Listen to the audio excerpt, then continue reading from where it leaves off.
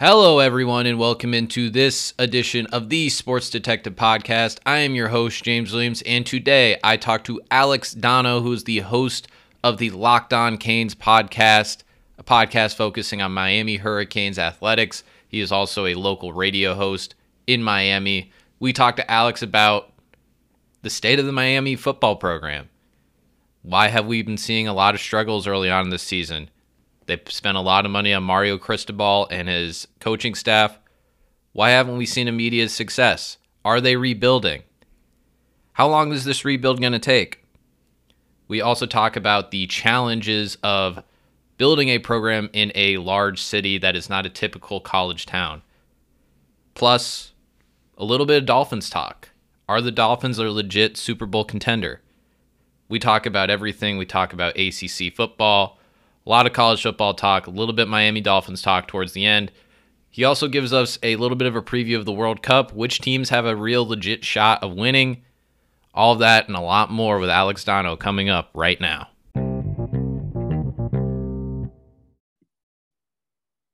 All right, joining me is Alex Dono, who is the host of the Locked On Canes podcast, a podcast about Miami Hurricanes athletics. He also does local radio in Miami. And Alex, we're going to talk about something that you probably don't want to talk about, the frustrations with the Miami Hurricanes football team this year. First-year head coach Mario Cristobal, a weak ACC, thought maybe they could potentially compete for an ACC title, maybe. So far, they're 5-6 this season, gotten blown out a few times by Duke, Florida State, and Clemson. What's going on with this football team? Why are we having so much struggles early on? Yeah, there are a lot of layers to it. I was surprised as anyone else out there. I thought Miami, heading into the season would at least be competitive to win the Coastal Division, which is never good. I mean, the Atlantic Division on the other side of the ACC sometimes is really good, and they're pretty good this year. The Coastal's always bad. So I thought Miami could compete for that. Far from it.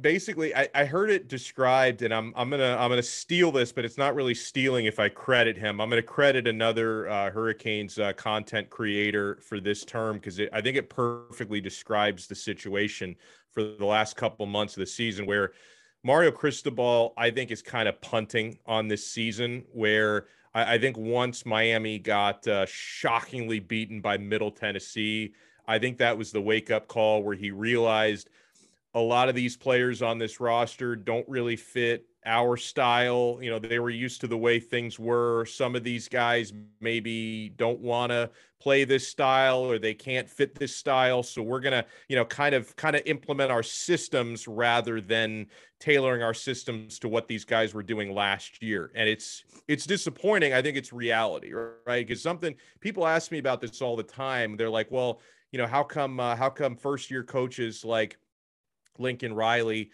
can go right to USC and they get better. They don't skip a beat, or Brian Kelly to LSU. But how come you saying to me you're making a bunch of excuses for this first year head coach? You can call it excuses if you want to. I'm calling it like I see it. I think in this case, every situation is different. And, Cristobal being on a 10-year contract, that's what he signed at Miami. And being, a Miami guy, an alumnus, a former national championship player, I think he wants to tear this thing apart from the foundations and try and build it close enough to the way it was when he played in it. So I think that's a lot of what's happening this year. I think that maybe there could have been more of an effort to win a couple more games this year by, maybe compromising some of the systems and techniques a little bit more to your personnel. They've been a little bit pig-headed on that. A lot of people are frustrated with it. So I think he won't mind if a lot of players hit the transfer portal. We've already seen 4 confirmed, several other rumored. I think by the end of the day, there's going to be maybe 20 plus current Miami players who hit the transfer portal to look for another place to play, meaning there's going to be about 20 that come in and a big recruiting class coming in. So that's the big picture rub. Small picture, the Hurricanes tend to find different ways to shoot themselves in the foot. That's been the story on a lot of their losses. Big passing plays given up, too many penalties committed, certain games when, Tyler Van Dyke, their starting quarterback, hasn't been healthy for the last, month or so, and they've either gone with redshirt freshman Jake Garcia, who's a human interception machine this year. He looks like he's regressed a little bit. Or true freshman Jakari Brown, who started against Clemson, didn't go so well for him, but he did do a really good job in the victory over Georgia Tech the week prior. So I think that there's something to build around with Brown, but he's just so raw. He's a really talented runner, not much of a passer yet. He's still working on a lot of that. And there's not been a whole lot of depth. They've had 3 offensive line starters that have been missing throughout most of the season. They haven't really had the depth to make up for that. They've had certain linebackers and defensive backs who have struggled to find consistency and missed tackles. And so, they're going to try and replace some of these players with, guys who really want to be in Miami and work hard and hope that they can build this thing back up from the ground up, because it's been pretty bad down here throughout the year. I'm not going to lie. You made a really interesting point there when you pointed out the 10-year contract. Do you think that there would be more of a pressure on this coaching staff to win right away if it was like, if Cristobal was on a 5-year contract versus him being on a 10-year contract? Because we're kind of seeing that around the country so far this year, where, I mean, a lot of big money was thrown around last year in the offseason. Lincoln Riley, USC, Brian Kelly at LSU. Now, those first-year hires have really kind of panned out, and both of them are borderline playoff teams right now. But then you saw Mel Tucker at Michigan State get a huge extension. It wasn't last offseason, but a few years ago, Jimbo Fisher got a huge contract. And they're those coaches are in a leverage situation right now where it's like, it's going to cost like 80 something or 90 something million to buy out Jimbo Fisher. Yeah, versus if he had 2 years left on his contract, he would have been fired like week 2 or something.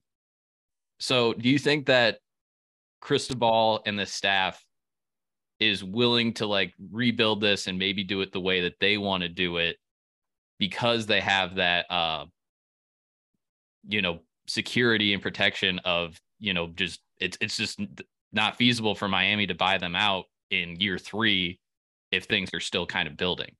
Yeah, I think you hit the nail on the head with that. And I think that was, and I'm not speaking for him. I'm speaking from just sort of my suspicion about the situation is I think when he took the job and he did his due diligence first, right? Because, he left obviously a good situation in Oregon with it's a very talented football team. And obviously Dan Lanning is doing an incredible job. You could argue he's doing a better job with Cristobal's players than Cristobal ever did, but he definitely left Oregon stocked with talent, right? And when he made the decision to leave a good financial situation and a good roster situation to come home, I think he did that with the full understanding that it's going to take time to build this up. And I think that was one of the conditions when he took the job is like, you have to understand that, you need to invest heavily in this program, right? Because financially the administration is investing more dollars into Miami football and Miami athletics in general than they ever have before. And a lot of that is because Cristobal has needed it and demanded it. And also, I think he made them understand this is going to take a big investment of time, because I don't just want to put some Band-Aids on the wounds that are here. I want to just knock down some buildings and just rebuild them from scratch. I think that's what he's trying to do. And the 10-year contract comes into play. There's definitely a leverage situation there. Like you mentioned Jimbo Fisher, who's in year 5 and things are like, completely off the rails there at Texas A&M. Of course, that would be a Miami fan's worst nightmare, right? Because we can tolerate, not being a good football team year 1 of a new regime. You can tolerate that. But if you're a bad football team year 5 of a coaching regime where it's like financially almost impossible to buy, that's the nightmare scenario. You hope it doesn't come to that. And obviously, I'm sure that would be Cristobal's worst nightmare as well. But the 10-year contract thing, there's a leverage aspect to it, but there's also, on the flip side of that, kind of the job security aspect, knowing I can really build this thing the way that I want to build it, which means tearing it down first. And they have no choice but to be patient with me while I do it. With all that being said, I've been kind of thinking about college football and college football programs, and Miami's kind of an interesting. Now, I don't know the whole dynamics of like how Miami's campus works and stuff like that, but building a program in, a big city where there's a lot of other stuff going on. And I'm not sure if it's like a place like, they don't have the Hurricanes don't have their own football stadium. No. Share it with football, the Dolphins. And I've just been kind of wondering, even though you're saying, yeah, rebuilding and, tearing things down, I still feel like it should be a little bit better than this because you are in the ACC. There isn't a lot of talent in that conference. You should still be, you probably shouldn't be getting blown out by Duke in Duke has a first year head coach, and it almost makes it's a great point. It almost makes like the Cristobal situation look worse when Duke, is 7-4 this year, one of the better teams in the conference with a first year head coach. You'd think that Duke coming into the season had less to work with in Miami. So I guess I really don't know where I'm going that point with this, but it just feels like, is there more like challenges of building a program you think in like a place that isn't actually like a college town? Yeah, because a big part of the challenge is also, things like game day revenue, things like filling up a stadium. Because I think all of that, it's not the end all be all, but it certainly makes you more attractive in recruiting if you have a full stadium. It'd be nice to have a stadium on campus or closer to campus. Hard Rock Stadium, where like you mentioned, they share it with the Dolphins. The Dolphins own the stadium. It's one of the most high-tech facilities in America. So that's a good thing, right? That, players, when they come in, they know I'm playing at, one of the probably top 2 or 3 nicest NFL stadiums in America, but it's still not the same as far as that college atmosphere. And it's challenging. There's a few challenges I can get into here. It's challenging to get fans if it's not a really big game, because, hey, if, not everyone in Miami, Florida is going to want to go to a college football game if the team stinks. All right, Saturday, I'll go to the beach instead. I'll go out to such and such trendy spot. I'll go out to Miami Beach. I'll just sit home and not have to, pay for the expensive parking and tickets out there. So you're competing for people's time.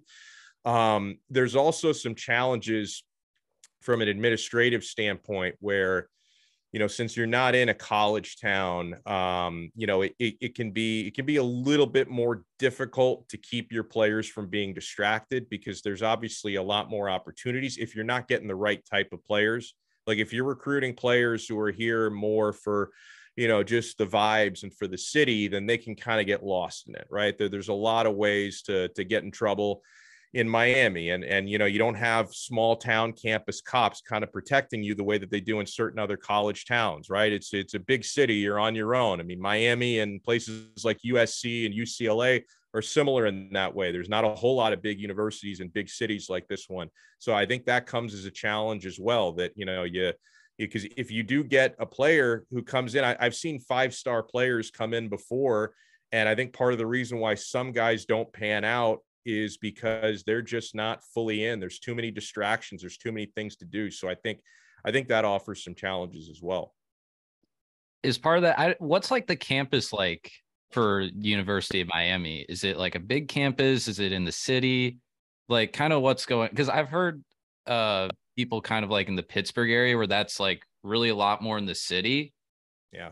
I've been to that campus. Yeah. It is with the Miami campus. It's in actually a pretty ritzy area of Miami called Coral Gables, where it's probably depending on the traffic you hit, it's anywhere from like a 10-minute drive to a 25-minute drive from downtown. But it's in one of like the ritzier, more historic suburb areas, and it's a beautiful campus. And they've done, I went to school there, graduated 15 years ago, and they've made it a lot nicer since. Like as soon as they got me out of there, they're like, hey, let's fix all the buildings and plant some new trees and stuff. It's a really nice campus. It's a small student body. I think there's somewhere around like 8,000 to 10,000 undergrad. It's the private university, so it's it's a pretty large, sprawling campus, but the student body is small. And so I think anytime you have a student body, it's maybe not as like involved of a campus life as some of the big state schools around the country, just because there's not a whole lot of students there compared to some other schools. But The whole campus experience is nice, and the football facilities they've been pumping a lot into that. They finally, within the last 8 or 9 years, they finally built an indoor practice facility. They were one of like the last bigger programs to do that.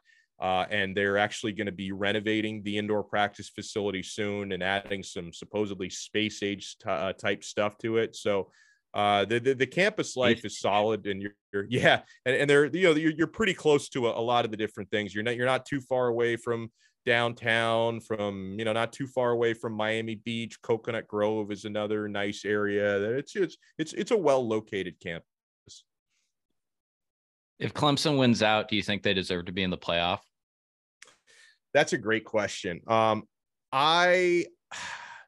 It really depends on what else happens. I think they do, only because, like, listen, we know obviously Michigan and Ohio State can't both win out because they're playing each other coming up. LSU, I understand the strength of schedule, but they've got an extra loss. So if Clemson wins out, including winning the ACC, even if LSU wins out, Clemson's got a fewer loss, and they've looked really impressive this year, Clemson. We'll see what happens with TCU. Maybe Iowa State can play a little spoiler in that regard. I mean, I know Georgia deserves to be in, and they will be, and they look fantastic. And I think Ohio State's going to beat Michigan, so they should end up being in. So I'm kind of surprised, honestly, that Clemson's as far down as they are, being 9-1 and looking up at least two teams that are 8-2 on the season right now. And we'll see if USC closes out the season on the track that they're on. But I feel like if I've got to give you a one-word answer, I feel like yes. I feel like that they would deserve it if they went out. And also North Carolina, I know that they just got upset. I don't really think they were taking that last game very seriously. That's not going to be an easy out for them in the ACC championship game. But I do think North Carolina having another loss takes a little bit of luster away from that win if Clemson gets it. So we'll see. But I feel like Clemson, to me, they look like a playoff team. Iowa State played Clemson in the bowl game last year, and I got to really kind of watch DJ. And he's not very good. No. No, he's not. He's not. Yeah. He's not good at all. Like, no, he's not every good. time he dropped back to pass, it was like, yes, do that every play. Do not run the ball, Clemson. And he's really big and really strong. But the more, you're right, like if they're playing from behind and DJ's got to throw his way out of it, he's probably throwing right into coverage. And then I just don't understand what's going on with the Clemson offense like the last 2 years, basically, because even when they brought in Cade Klubnik, the backup, for like a few stretches, and it doesn't even seem like the offense has looked much different when he's gotten in. I have no idea if it's like a play calling thing, a talent thing. Maybe there's just weaknesses in those. Maybe those guys are just over recruited, I guess, or over like ranked in the recruiting rankings.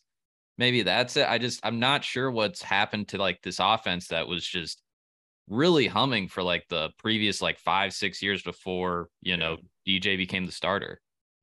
I think a lot of it has to do with DJ, that it's hard, like when you're so spoiled to have had, Deshaun Watson playing the way he was, and then right to Trevor Lawrence, who's, one of the better college quarterbacks I had ever watched. They've definitely been more run heavy. To me, I feel like what makes Clemson so strong, line of scrimmage on both sides of the ball, especially on defense. And they're just stacked. Like, when I was watching them against Miami over the weekend, Jeremiah Trotter Jr. on Clemson's defense, he was in on like every single play. Like that guy was everywhere, and he got so fired up. He did commit like a dumb 15-yard penalty at one point. I think it was a roughing the passer where he just slammed the quarterback to the ground. But that dude, he was all over the field, and every time he made a tackle, you felt it. So I just, they got a lot of talent, but you're right that I think the big Achilles heel for them is the quarterback. I think Klubnik he's going to have a brighter future than DJ based on what I've seen. But yeah, as for right now, if they ride with DJ through the rest of the year and in the playoff, that could be their undoing. I almost wonder too if the quarterbacks, they're clearly not as skilled as the previous two guys. It's very, very hard to be as skilled as those guys. But even if you just look around like the NFL, like, you probably have I think I have like a few Clemson guys on like my fantasy football teams. They have just been chuck full of talent over the past Yeah. decade, from all of the receivers they've had, some of the running backs they've had. And I think they're probably, with the kind of weakness of the ACC, they're probably still going to be good enough with their defense and the talent that they can get where they can keep winning ACC title games. But as far as competing for championships, if they don't get better talent, I don't see a path where they can really, compete for national championships like they had the previous, 5-6 years. Well, another issue for them, and we'll see how long this is an issue. They're not embracing NIL the way a lot of the powerhouse programs are. They seem, and I don't know how much of that is Dabo being so old school, because he's got like a lot of these protocols in place, like when you're verbally committed to Clemson, they have like almost a zero tolerance policy for a verbal commit to take visits somewhere else. Like if you're verbally committed to Clemson, it's like, if you visit somewhere else, we're pulling your offer. And a lot of players don't like that, right? Because a lot of players, even if you're verbally committed, they want to continue going through the process and taking visits. So I think that maybe turns off players. Now, a Clemson fan would probably tell you, hey, this is for the greater good, because you're weeding out guys who aren't fully bought in, and that's fine. Maybe that'll work for them.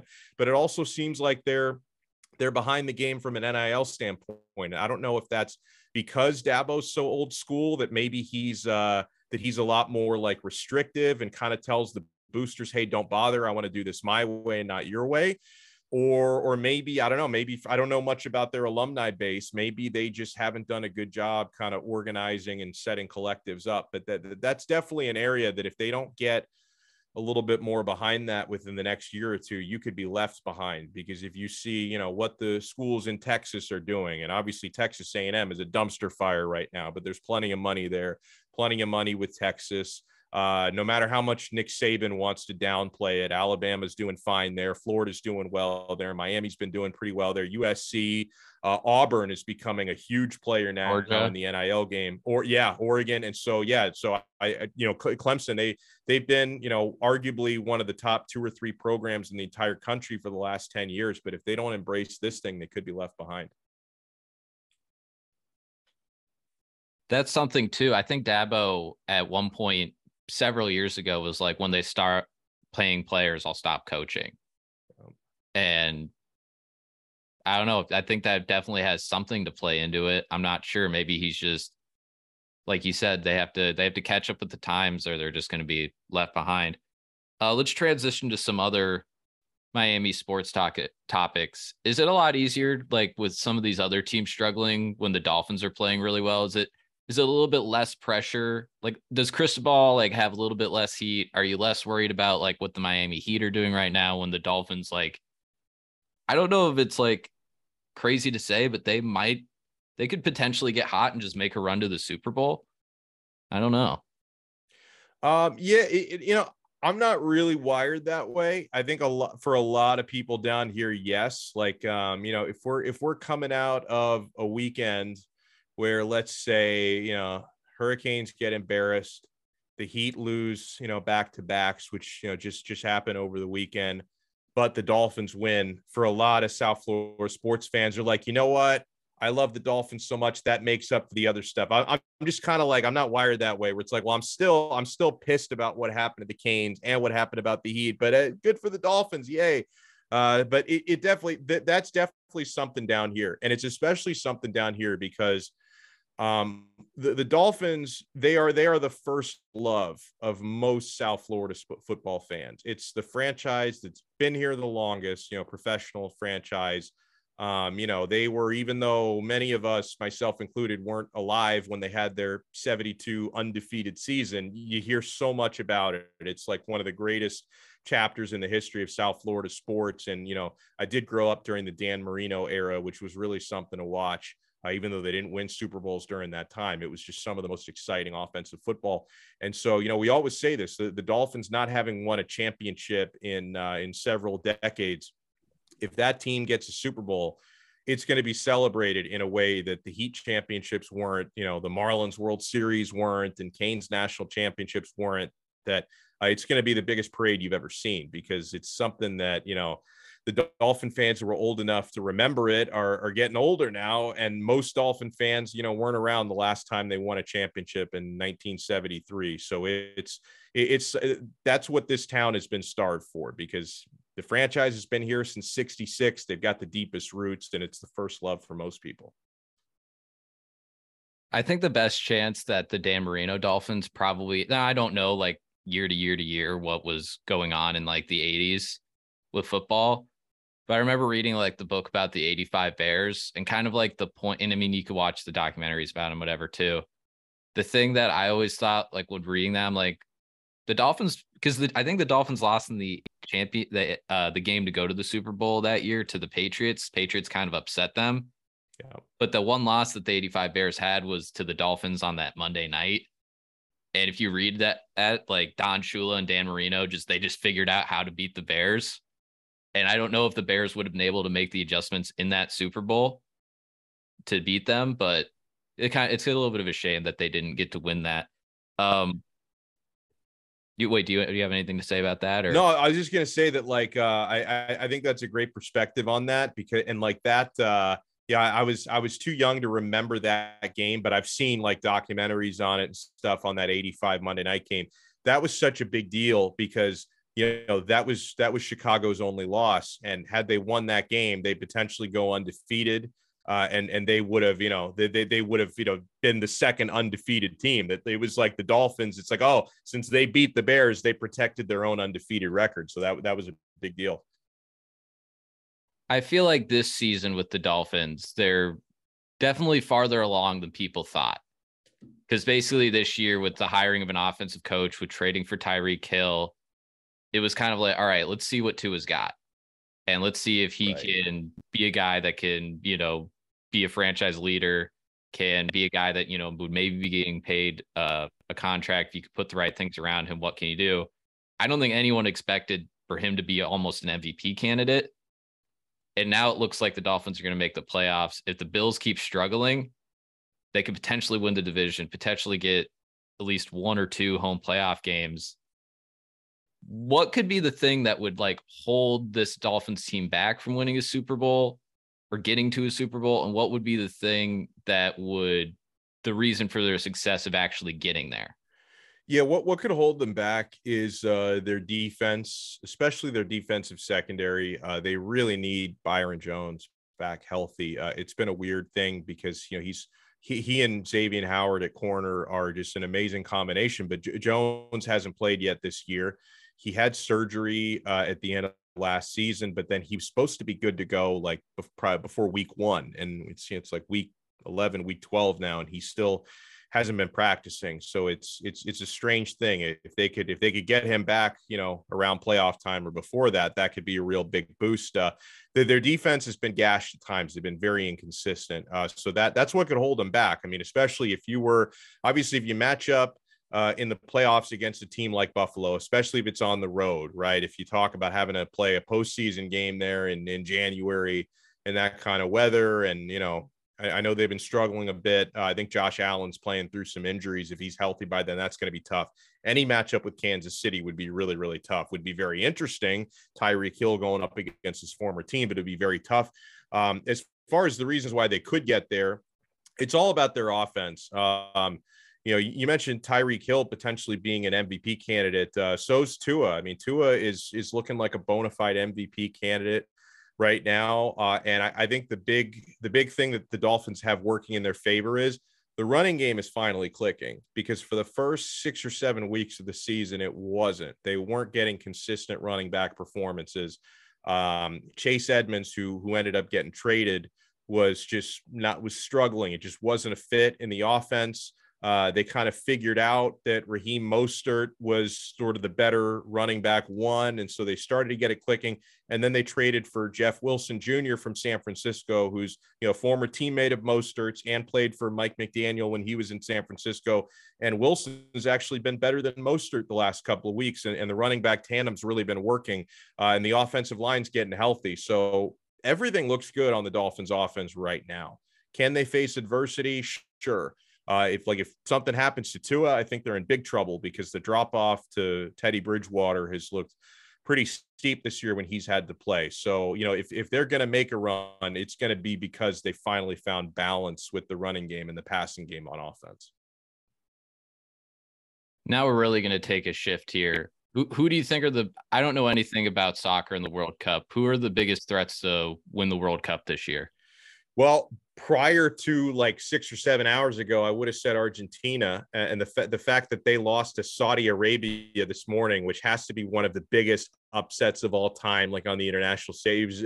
I didn't. The game was on at like 5 a.m. Eastern, so I didn't watch it. I woke up to like Saudi Arabia beat Argentina, so they can still bounce back. It wasn't a direct elimination game, but I definitely would have said Argentina. Brazil looks like a great team right now. France is still kind of in the tail end of their golden generation, and England looks really, really good. And they had a very good opener against Iran, which is not a pushover. And England won the game 6-2. They looked really good. I don't think Team USA is quite there yet. I think they can get out of the group. Although their draw with Wales was a little disappointing because I thought they should have won that game and could have won that game.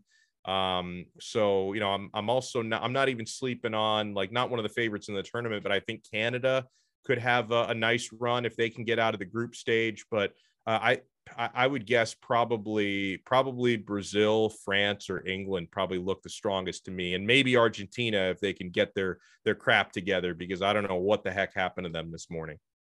All right, I'm going to go ahead and make my futures bets. Alex, do you want to tell us where we can find all of your content, and then we'll head out of here? I appreciate it. Yeah, you can find me at Locked On Canes. We try to keep it somewhat objective. I talk about the long-term future of the Hurricanes program. Like, oh, you're making excuses. Hey, listen, we try to be objective. So you can follow us on Twitter at Locked On Canes. Search Locked On Canes Audio. YouTube. You can find us on every podcast platform. I do on most Mondays. I do a Dolphins and NFL show with Troy Stratford, who's a former Miami Dolphins player. That streams on the 5 Reasons Sports YouTube channel. And every now and then you can hear me on 560 WQAM Sports Radio in Miami. Perfect. Thanks a lot, man. Thank you. All right, that's going to do it for the podcast today. Thanks again to Alex Donno for joining us. Thank you guys for listening. Make sure you subscribe to the podcast feed. And as always, I will see you sometime next week. Everyone have a happy Thanksgiving wherever you are. And as always, I will see you next time.